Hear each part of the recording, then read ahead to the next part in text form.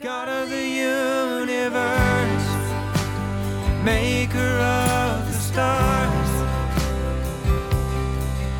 who am I that you would know my name? Well, welcome to Life on Purpose, episode 37. If you've ever wondered what it would be if we took David Covert and Ryan Cribbs and molded them into one person, well, there's the face right there. Alex Stiles, welcome to Life on Purpose. Thank you. It is an honor and a privilege to be hanging out with y'all. I mean, I hang with y'all nearly every Shabbat, but it is an honor to be aboard with Life on Purpose here. Well, it's good to have you. So David and Ryan are right now up in Whittier, North Carolina, a place that I was at this morning. I got up there in time for breakfast, and I endured the youth camp food. It wasn't that bad, actually. We had some turkey sausage, but had a great time with the young people there. And, the next big thing on our agenda, Daniel, is what? Revive? It's coming up in a couple weeks. It is. And let me tell you, the excitement that was in the room this morning, put your seatbelts on.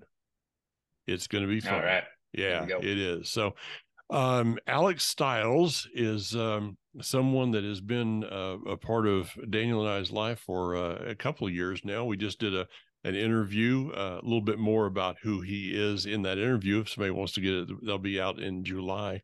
But Alex, you've been in this walk for what, about a year and a half now? How has life changed in these last months? Oh, wow. Yeah, give us the meme of how it started, how it's going, right? Wow. So yeah, it's definitely been a lot of changes, I suppose. Like, man, when you start living your life, like, God is no longer a clockmaker God to you. Whether people express it or not, there's this idea that God is the clockmaker, that he built the universe, all the pieces work, he puts it together, and he leaves on the mantle and walks away. And a lot of people live their lives as if God is just the clockmaker.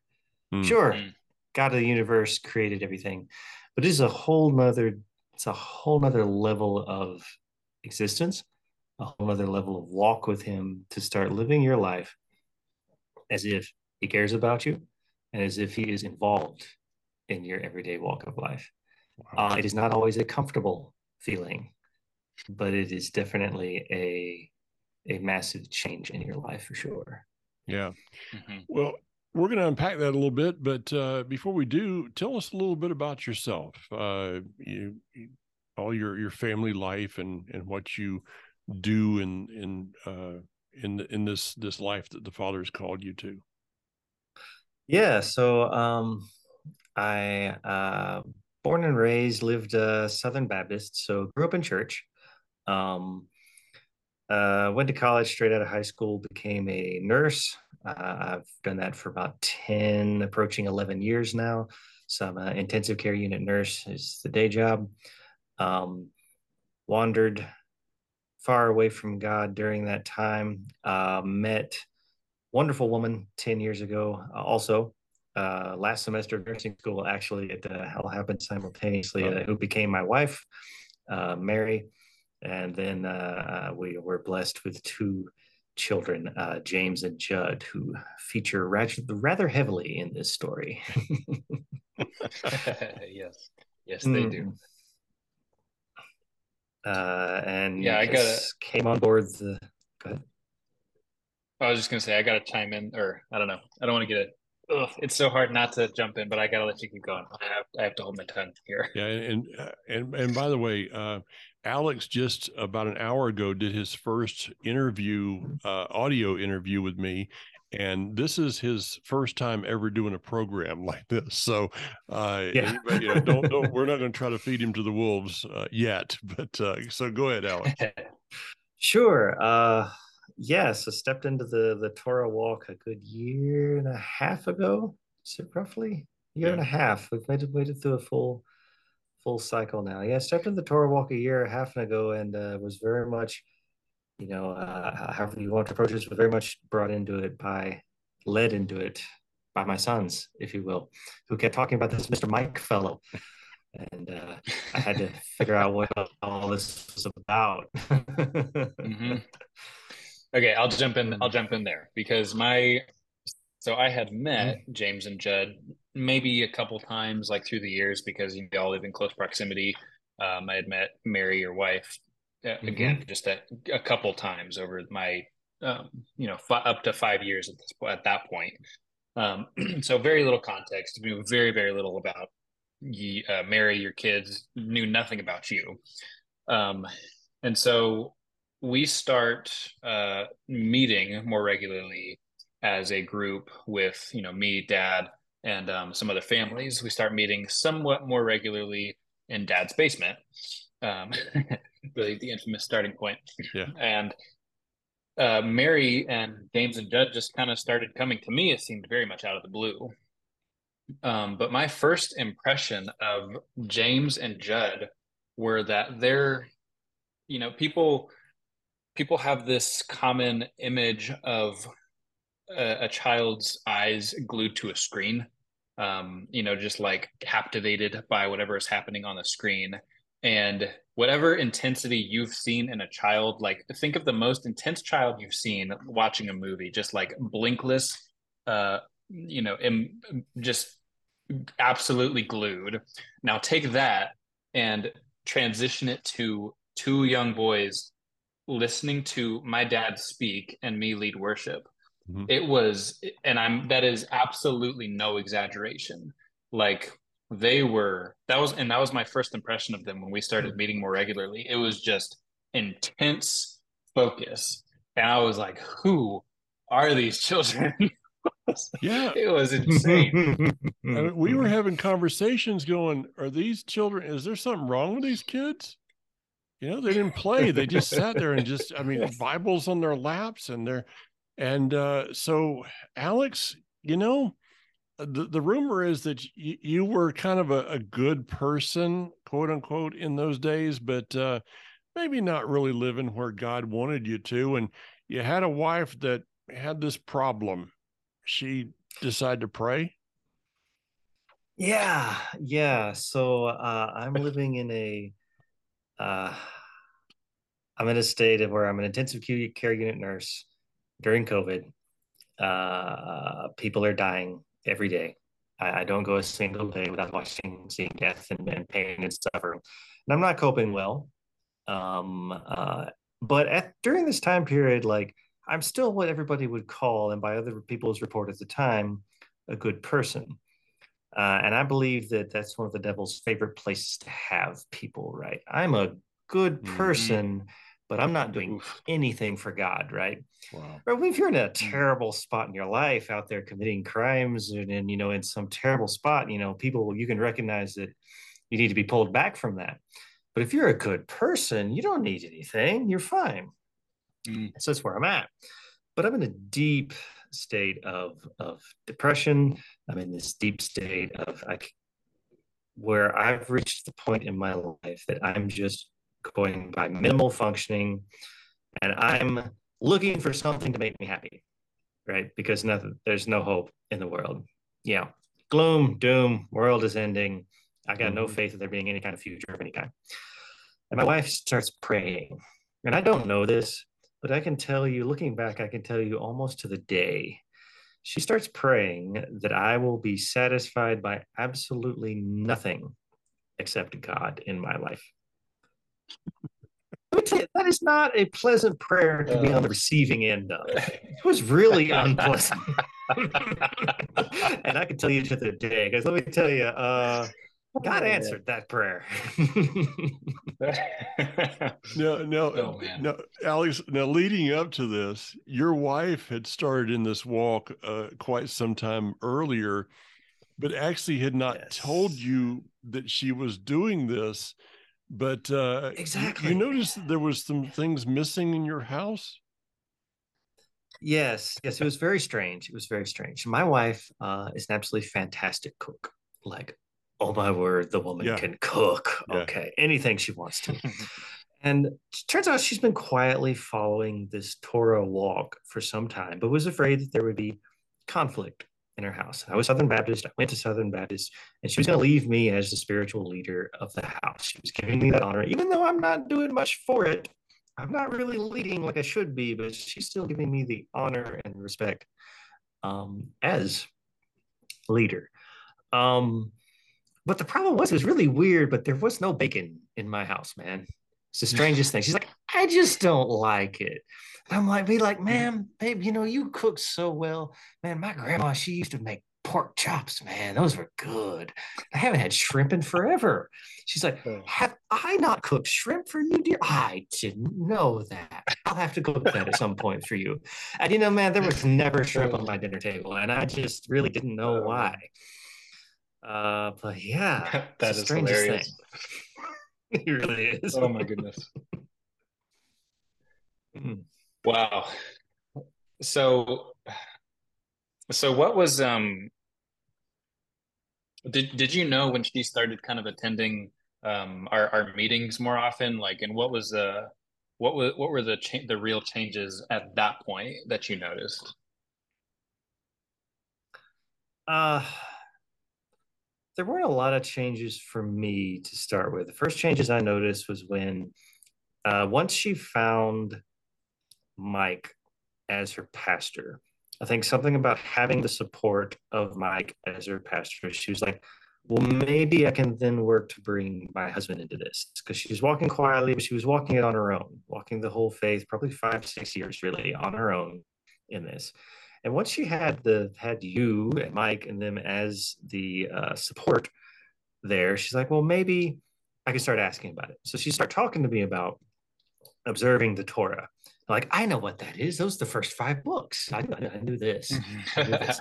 I didn't know anything else about it, but hey, so, and my initial answer as she's talking was like, well, I don't see anything wrong with it, but like my immediate question is this Mike fellow, is he teaching you any way into heaven except through Jesus as salvation? And she's like, no, only way. I'm like, well then okay, I don't think you're doing anything wrong, but like these are just old tradition things. Like you don't really need to do these things, but I mean if you want to, okay, okay.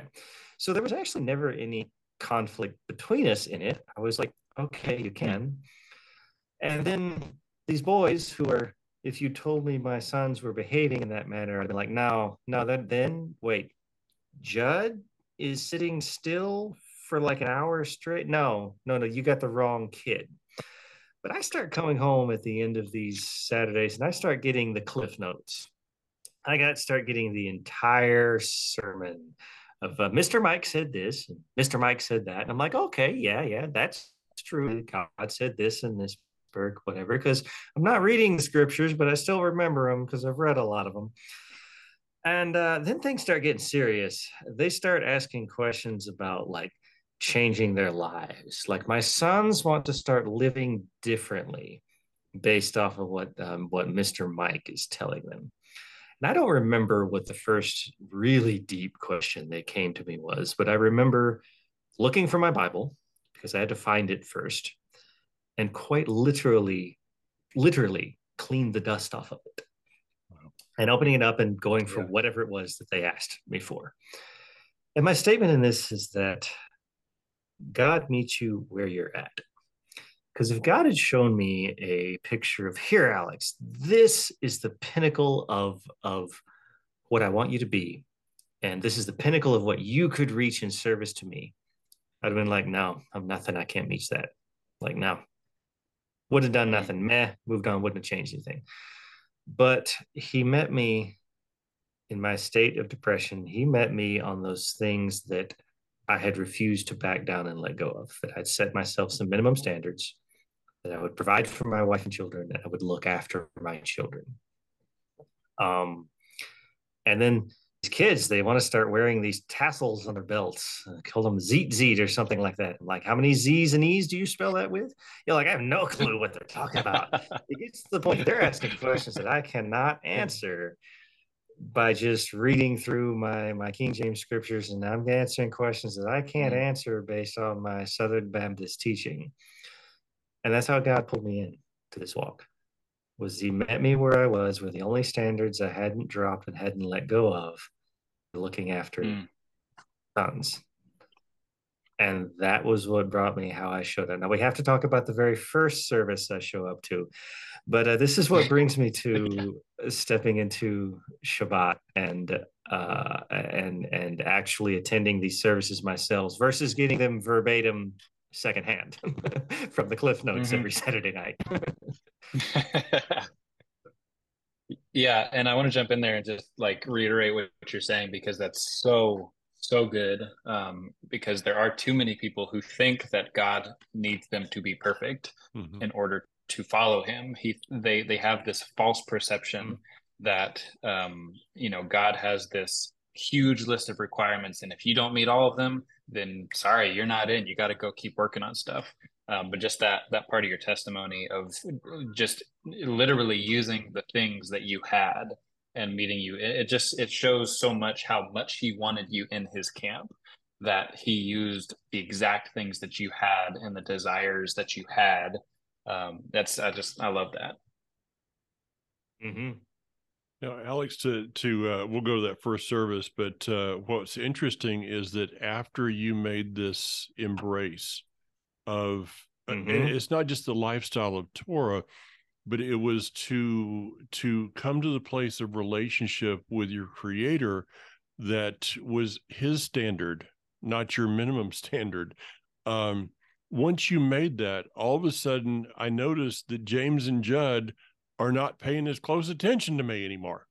They're like playing with the other kids, and it just finally dawned on us after a while that the Almighty had literally just tapped these two on the shoulders and said, "You need to be the little child that will lead your dad." Yes, and it was That's during exactly Passover that we figured that out, because you were on a shift that you couldn't get off of, but Mary and the boys came, and I had instructed everyone that was going to be at the Passover that time to come with stories of deliverance. And that was the first time we had heard that, or that it was like the solid connection that they had essentially become kids again.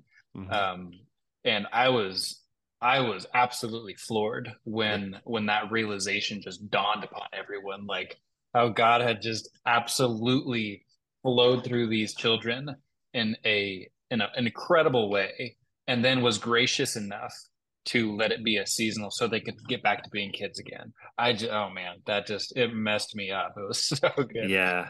Season, Daniel. Yeah. Yep. I teared up a bit there when I figured that out myself as well. Because I'll tell you, I spent those first few Shabbat services spending about half the time looking at Mike and half the time being like, who are these kids? Because they're not mine. What are they doing sitting here? Is this my offspring? Straight with their Bibles in their hand? Exactly. And it's wild because it was the week. The Congregation of Life Assembly gifted me with a copy of David Stern's translation of the Bible. Yeah. And it was the week that I spent it reading through, seeking my own answers in this. I will read all of this from the perspective that I should be following the written Torah as well as the living Torah. And it was that very week, the next Shabbat, after I make that decision, my children are children again at service.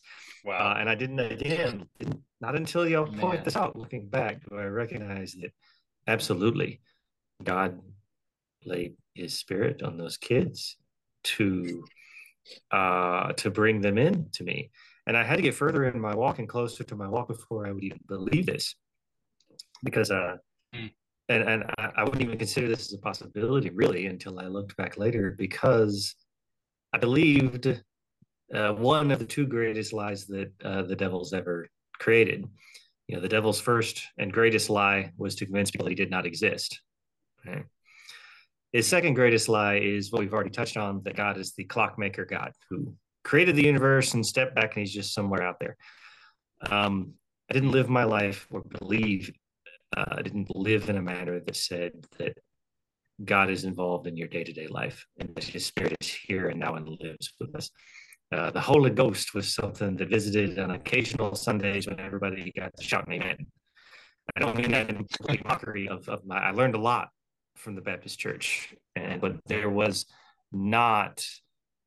Uh, didn't see them living their lives differently because of their services, because of attendance to service with because of God, rather than it was a social gathering. I saw a lot of just social gathering there, and it took meeting people who live their life the same at service and the same during the week, who wore those easy through the week, who not as just something to wear, but who believe that we're called to be different and to live differently. And that took that gradual, and you, Daniel, were a huge influence. I was just blown away when you invited me over to your house, and you were the first church family member to ever invite me over to their house outside of service. And I don't mean just here in Life Assembly, I mean in all my 32 years, right? And just the conversation and the dialogue with that was that the concept of church family actually became a real thing as well, because it wasn't a real kind. I thought it was the corniest thing anybody could ever say. We're a family.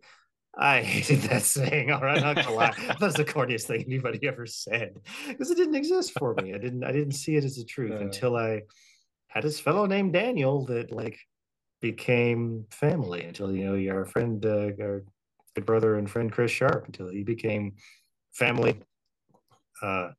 Started to say not of blood, but especially of blood, if you will, follow it at the family, on family under the blood of Yeshua. And I had to meet people who lived their lives as if the Spirit was real and moved through them every day and lived their lives and made decisions in their lives to walk differently because of that. Now, I think it didn't take long to figure that out either. Yeah. Was it the second service you said? It was about the second service you were saying, Mike, that I figured out there was something going on? Yeah. You just came to me and said, you said there's something real here and I want to be a part of it. Which was really different than the I'll get back right with you, Daniel. Kind of the first service you showed up to was a little unique from your point of view, wasn't it? Oh yeah. So I'm Southern Baptist, right? So quiet. There is the noisy pew. There's the amen pew, but I don't sit in it. All right. Quiet. Sit there with your Bible open. The choir sings, you don't. You only sing if you go up there with the choir. And this is just the culture shock of it. Okay, very quiet. Southern Baptists get there early to get your pew, and so you don't have to talk to nobody.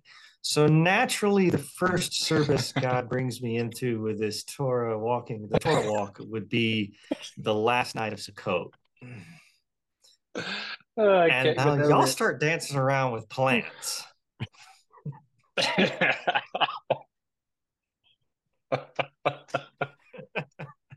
The lulav and the etrog, and I remember we were all doing the shaking of the lulav, and I looked at Alex and I just kind of I didn't say anything. I just looked at him, and he's got his eyes are like this. Look, literally the raccoon looking at truck headlights.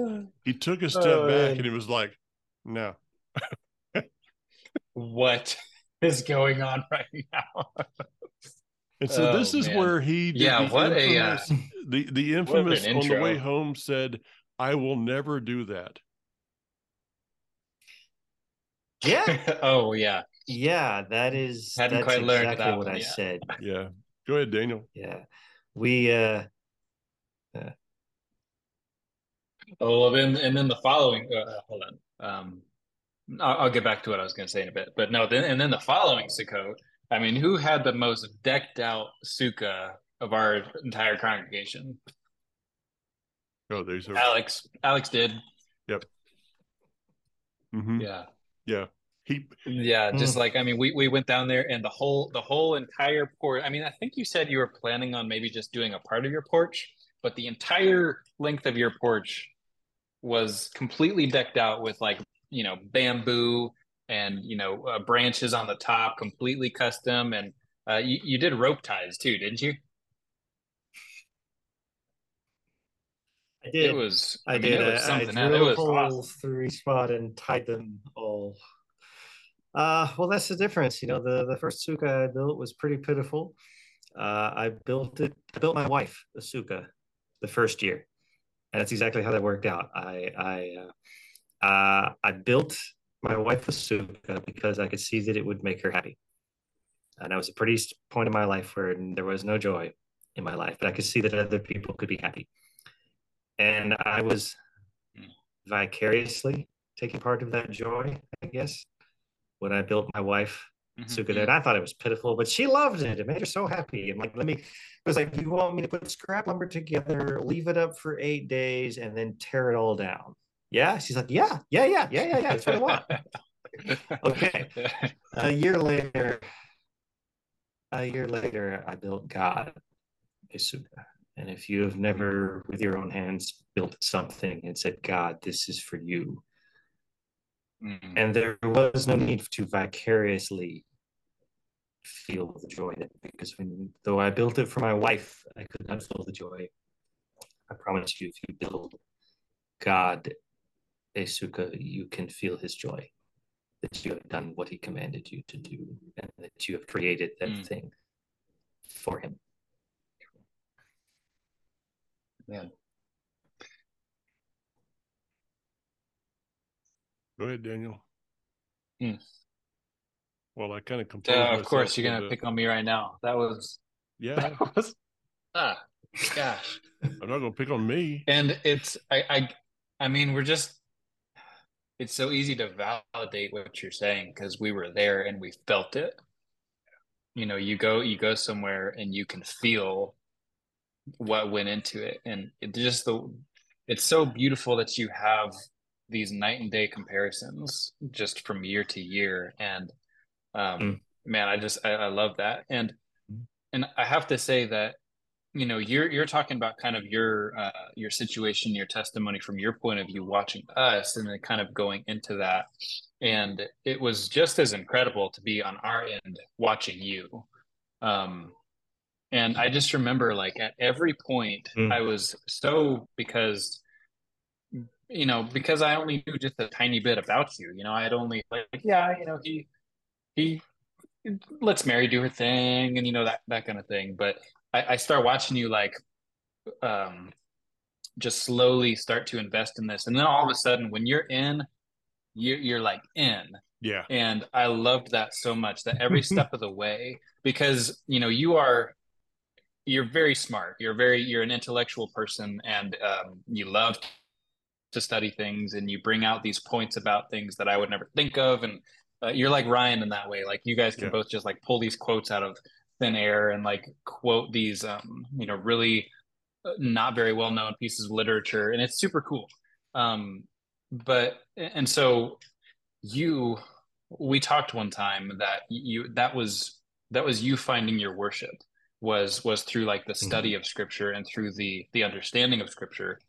Because I remember, you were kind of hashing through what we all hash through at some point of, if I don't identify, or if I don't feel what others are feeling during musical worship, then there's something wrong with me. But then as you go on, you learn, well, okay, everyone's different and they're going to find different levels of meaning in different things. And so I knew that about you, that, you were a person that identified more with the scripture as your worship than with music as your worship. Yeah. And yet still, I remember we went down to that meeting in Blue Ridge, and I was watching you, and you were in it. It was not the area that you identified with, but you were in it. And it was like that with everything. It was like that with Sukkot and the Sukkah. It was like that with the music. And just watching you see that this is something that I need to be a part of. And so I'm going to throw myself into it. I think it's James that talks about that in the scripture of just like, whatever you do, put your whole being into it. And that was you through the whole process.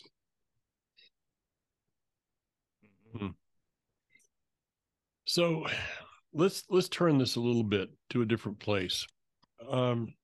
Alex, you were in a very, very difficult depression. And you mentioned in our interview a little while ago an analogy of telling a person, well, just get over it, kind of thing. Could you give me that analogy again? Mm-hmm. Absolutely.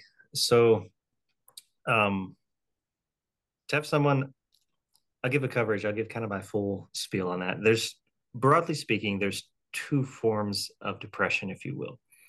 There is the situational depression where uh, you've lost a child, you've lost a wife, and something of that horrible nature has happened, where you go through and to be incredibly sad and for the world to seem a darker place by that would be a very expected scenario and something that should be worked through. Then you have a chronic depression in which you have that you can be well aware you can be living a good life, and literally due to a biochemical shortage in your brain, you're incapable of feeling the joy at the time. And to have someone who's in the middle of depression, to tell them just be happy, there's so many wonderful things in the world, is the exact same as telling someone who's choking, just breathe. There's plenty of air. Mm. Intellectually, they're quite aware that there's plenty of air to breathe. Intellectually, you are very much aware that there is happiness and joy out there. You are incapable of feeling it. And so we touched on this there where we were talking, well, how do you help somebody in that situation? And, being bubbly and bouncy and happy around them, like it just doesn't help. No, it doesn't. Be steady there for them. Be solid there for them. Because I will tell you something with deep, deep personal experience, that it is not happiness that will pull you out of depression. It is to have purpose that will pull you out of the depression and pull you through it. Sometimes you simply endure it. You simply endure that biochemical slump in which you can recognize I am intellectually aware that the world is not ending right now, but I don't feel happy about anything. And as if you're that person's spouse, if you're that person's parent, if you're that person's child, you can be aware that you can ask, well, what's wrong? Is it something I did? You'd be like, there's nothing wrong. I'm just depressed right now. And if you're not inside, please understand that if you're that family person's loved one, their depression is not your fault. And they don't blame you for their depression. And you're not doing something wrong that they're existing in this state of depression. And if I tell somebody, else, well, what do I need? I'm like, just don't give up on me. I'll make it through. And people they try to talk about fighting depression. Never really figured out what anybody meant by fighting depression. Most of the time you just endure it, but you have a purpose that says, I will continue to get up and go and do, because I believe that even though nothing looks good, everything looks terrible, I believe that these things that I rise up and make myself do are worth the effort. It was worth the effort to go to a Shabbat meeting when I wanted nothing to do with anybody. It was worth the effort because my children gave me purpose, that I would lead them. If they had a spiritual question, I was going to answer it because I was their father, and that was the purpose that I had been given. I didn't go expecting the joy or to be felt better by the joy, but what drew me in was that I was holding on, and what was the only reason I was enduring through that state of depression was I was holding on to those few purposes I still had, which was to provide for my wife and to try to be the best father I could for my children.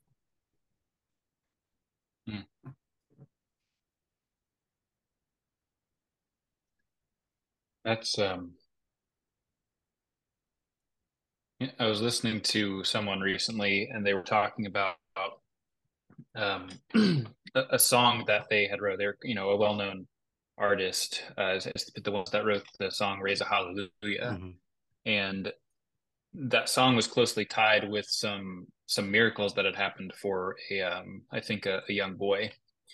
And most people only know that second part of the story of, the song and then the miracle. But the writer of this song, Melissa Helser, was talking about the pressure of the pressure of 20 years that had been building up inside of her in order to write that song. And the reason that I thought of that is because you're just talking about this situation that you just had to endure, that you had to find the purpose in, and that you're now on the other side of it, and you can now see it for what it was, for what it might still be to some extent, and just understanding that one of the things she said is that we give basically we give the enemy way too much credit, where we're too quick sometimes to pray things away when God is trying to really use something to teach us and to get us to a new place. And had that been your whole life outlook, was just to get this thing away, then rather than to stay steady and stay strong, then you probably would have missed some stuff. I don't know if I said that right, but yeah. Yeah, I mean, the things that we go through in life, it's what we do with it. As you were mentioning that song, Daniel, one of my favorite artists is Rich Mullins. The song that back in my early days of following Messiah, a song that just rocked the Christian world was "Our God is an Awesome God." And that was, if you go back and study Rich Mullins' life, he passed away in a car accident. You go back and look at his life, it was in a dark time that came out. Mm-hmm. And so, Alex, what you're describing, I cannot imagine a person who has depression doing what you were doing. Being in an ICU. My wife has been going through some health issues. Daniel's mom, and I've been in ICU rooms in the last couple 3 months, many more times than or emergency room. And boy, talk about a depressing place. There's just like nothing fun in that place. And for you to be in the middle of that with that kind of depression, where would you have been had it not been for Mary's prayer? I mean, we're going to keep it real. You're looking at the point could have seriously approached the possibility of suicide at some point. I mean, let's just keep it real. I was already living in a depressed state. I'm looking at feeling I'm in the middle of a plague.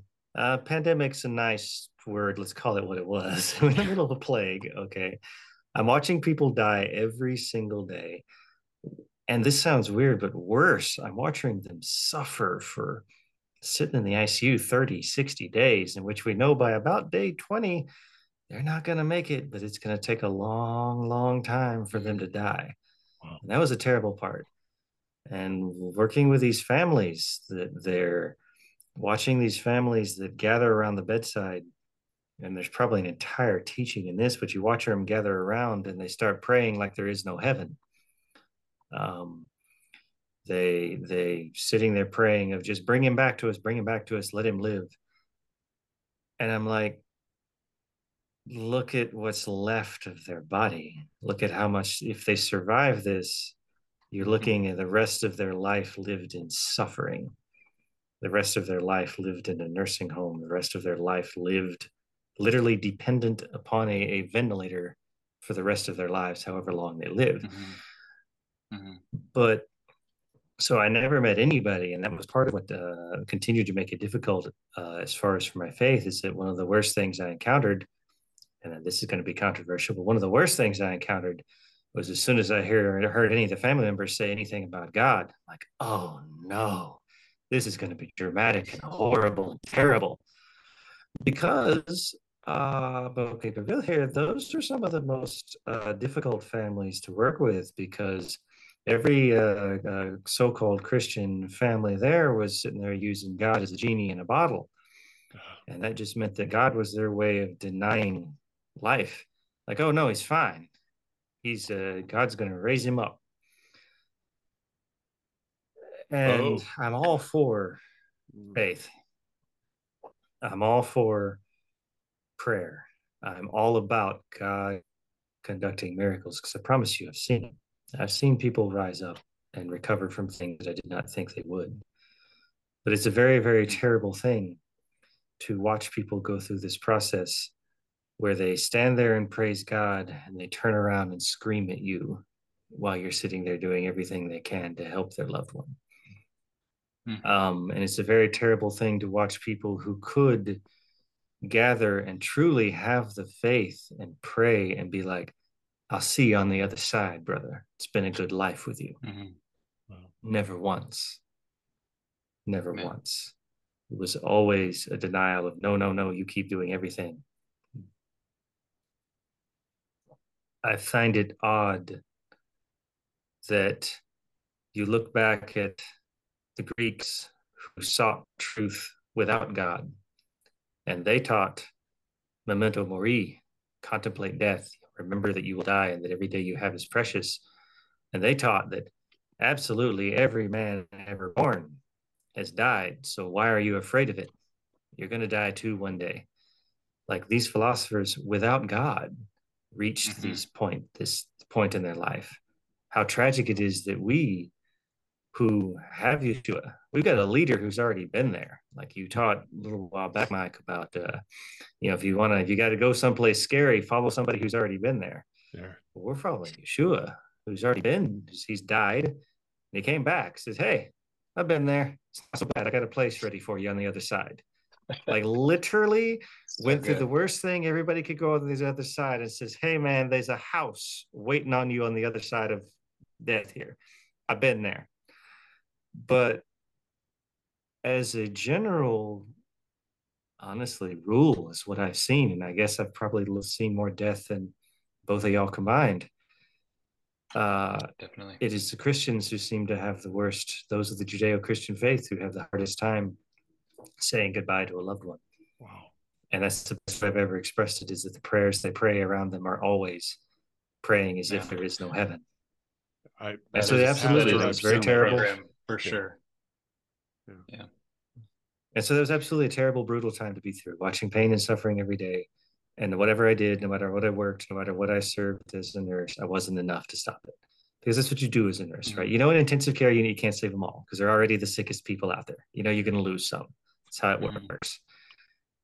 But you don't expect to lose like half of them, right? I mean, I went through this period where I was charge nurse over this ICU, and we lost 14 people in 24 hours, doing absolutely everything we could for them. And I watched nurses who came into their shift crying, started the shift out crying, knowing how bad it was going to be that night and how little they were going to be able to do about it. And yeah, without having, but my wife comes along, and like I could have been these people that I got to the point that I just accepted I was going to die, right? And I wasn't certain if I was going to die because I was eventually just going to give up, or if I was going to die because I was going to catch COVID and die.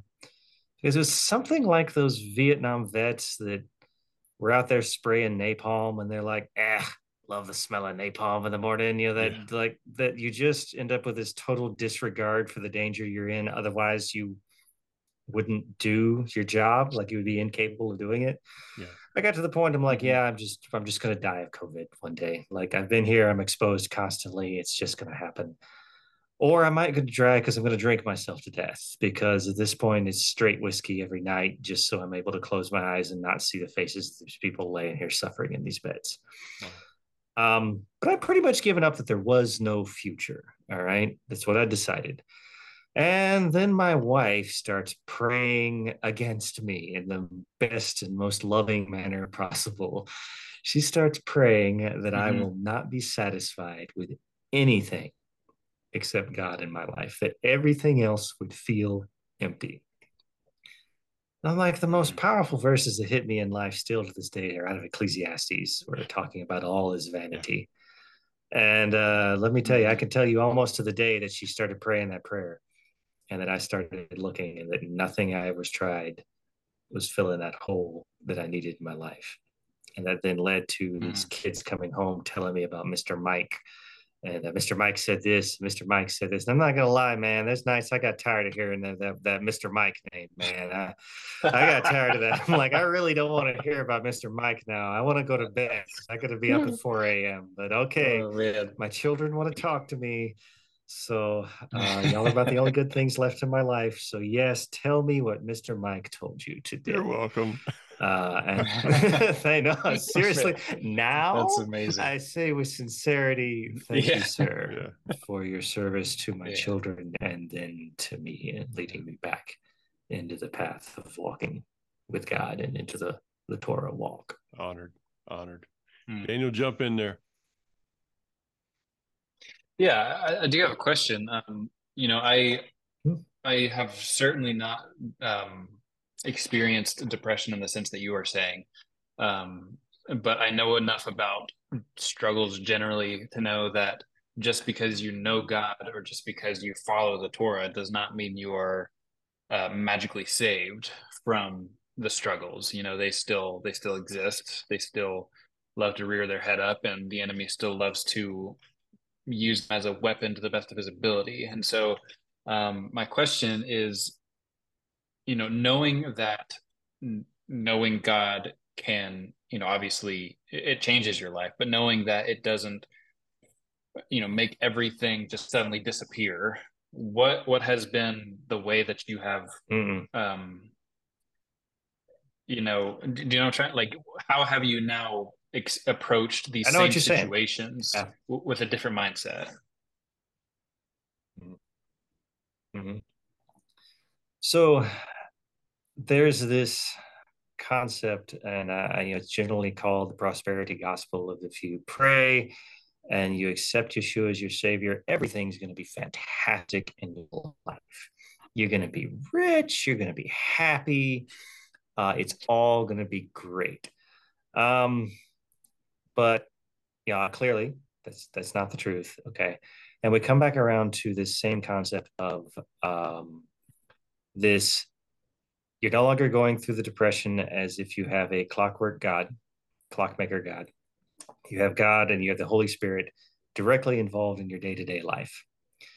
And so you can come along, and then when you hit these bouts of depression, you're not going to pray to God and suddenly have happiness pour out about you.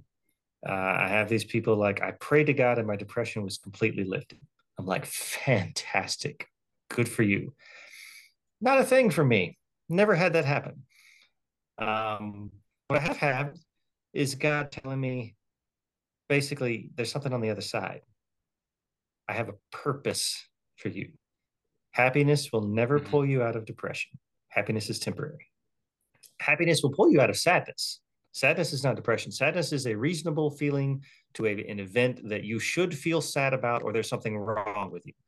If you're not sad when you, the dog you've loved for 20 years dies, if you're not sad about it, there's something wrong with you. If you're not sad when even something worse happens of financial crisis hits or things, you should be sad. Sadness is the appropriate response. Depression is everything else gets colored, literally has a different color in life. Depression is that sadness that then leads to nothing is good, not just the one event, but rather there is no good and no happiness in anything. I've never been able to pray and had depression lifted. I've been able to pray and known that there's a purpose on the other side. Happiness won't pull you out of depression, but purpose will see you through it to the other side. And I can truly ask my wife, like, what's wrong? I'm like, nothing's wrong. There's nothing wrong between us. You haven't done anything. I'm just depressed. It happens. Don't give up on me. You don't need to do anything different. Give me a few days. I'll be okay. I know it will pass. Knowing that there is a future and knowing that there is a purpose. And looping back a bit in the conversation, you're talking about complaining about these difficult things we go to that have shaped and turned us and molded us into a person. It's like that we are a tree. Like funny, I'm pretty sure he compares us to trees a number of times, right? So it's as if you were a tree, you're complaining about the rain. It's storming, it's raining, it's not pleasant, but you grow from it. Mm-hmm. And there's a whole lot of philosophy that I wouldn't know about and wouldn't have read. There's a whole lot of prayers I never would have prayed. And there's a whole lot of deep, profoundly held views of the world I wouldn't have if I hadn't gone through depression. Because there's something about painting everything gray. When you're in that depression and everything's painted gray, it gets easier to see the things that truly are vanity and truly are worthless. And I'm not sitting out there advising people, hey, try out depression, man. It'll change your view on life. Like, no, but I'm saying if you've been through depression, you understand the things that are worthless and you start to understand so many things that truly are empty in the world. And maybe having gone through that enables me to reach out and appreciate the things that are important in life and the things that will actually make a difference in other people's lives as well. And maybe through this podcast, my first 2 interviews in which I've ever reached out to anybody except the direct people I've spoken to, maybe God will have used the thing that I've been through to reach out and touch other people that are going through depression in their life. Other people that are like, well, I pray, but I don't, depression doesn't go away. Probably won't. Just keeping it real. Probably not. You're not looking for him to suddenly make everything better. You're looking for him to give you a purpose that will see you through to the other side. And the other scenario I wanted to cover back around to exactly what you were touching on, Daniel, where I struggled for the longest time of people are jumping up and down, screaming hallelujah. And I'm like, they feel something. Man, something is real in their life there in this worship service. But I don't feel it. What's wrong with me? And you touched on that. And I believe at one point you actually taught on that, Daniel. I'm pretty sure you taught about different forms of worship. And so I had come to realize that, you know, if you're out there and you're listening to this podcast, and you're like, but I don't get all excited when they sing. I'm like, yeah, they're singing, but I don't feel this what people say when they just feel this welling up joy or something in them in service. I don't feel that way either in service. Not always. You've seen me tear up, man. Yeah. Like, man, that Blue Ridge, man, when they hallelujah, man. They sang that all I have is my for you is my hallelujah. Like, oh yeah, that one hit me. But maybe when I get pulled into worship is when it pulls me into this, when I realize just his depth and the depth that there is to the scripture. And when the dots start getting connected between his teachings, then I very much feel that feeling of worship. So if you're out there, like, don't think that you're not worshiping God if you can't jump up and sing, and if you don't feel the pouring of his spirit every time somebody jumps up and sing. We're all called to different forms of worship. Like, go back and read where Paul talked about some people are the hand and some people are the feet and some are the voice. Like, we're called to different parts, and we need different parts of it for us to function as a whole and to serve him. Wow. Well, as much as I don't like saying this, Daniel, you got some closing words?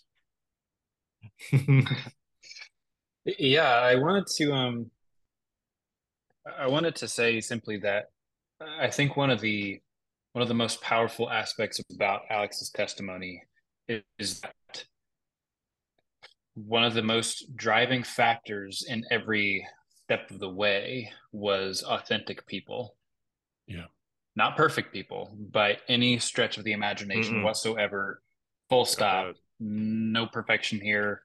Not in a, not even all of us combined, not even close to perfect. But when you came, you saw authenticity. You saw people like you said, that were, we strove to be the same on Shabbat as we were during the week. And I want someone out there to hear that if you're trying to be perfect, then stop, because it's never going to happen. And a little bit of authenticity will go a very, very, very long way, because we are all struggling with something. We're all struggling with multiple things. And the more you try to cover it up, the more removed from reality you get, and the more you actually remove yourself from the place of being able to be ministered to in those struggles. And so, but when you become real, I think that any one of us would say that we would rather be in a group of imperfect, authentic people than a group of people who are inauthentic, trying to be someone they're not, trying to be perfect. When you have people come together that are just trying Absolutely. to be real with each other and real with God and honest, then that's when God can really, really do some work. Yeah, I totally agree. Totally agree.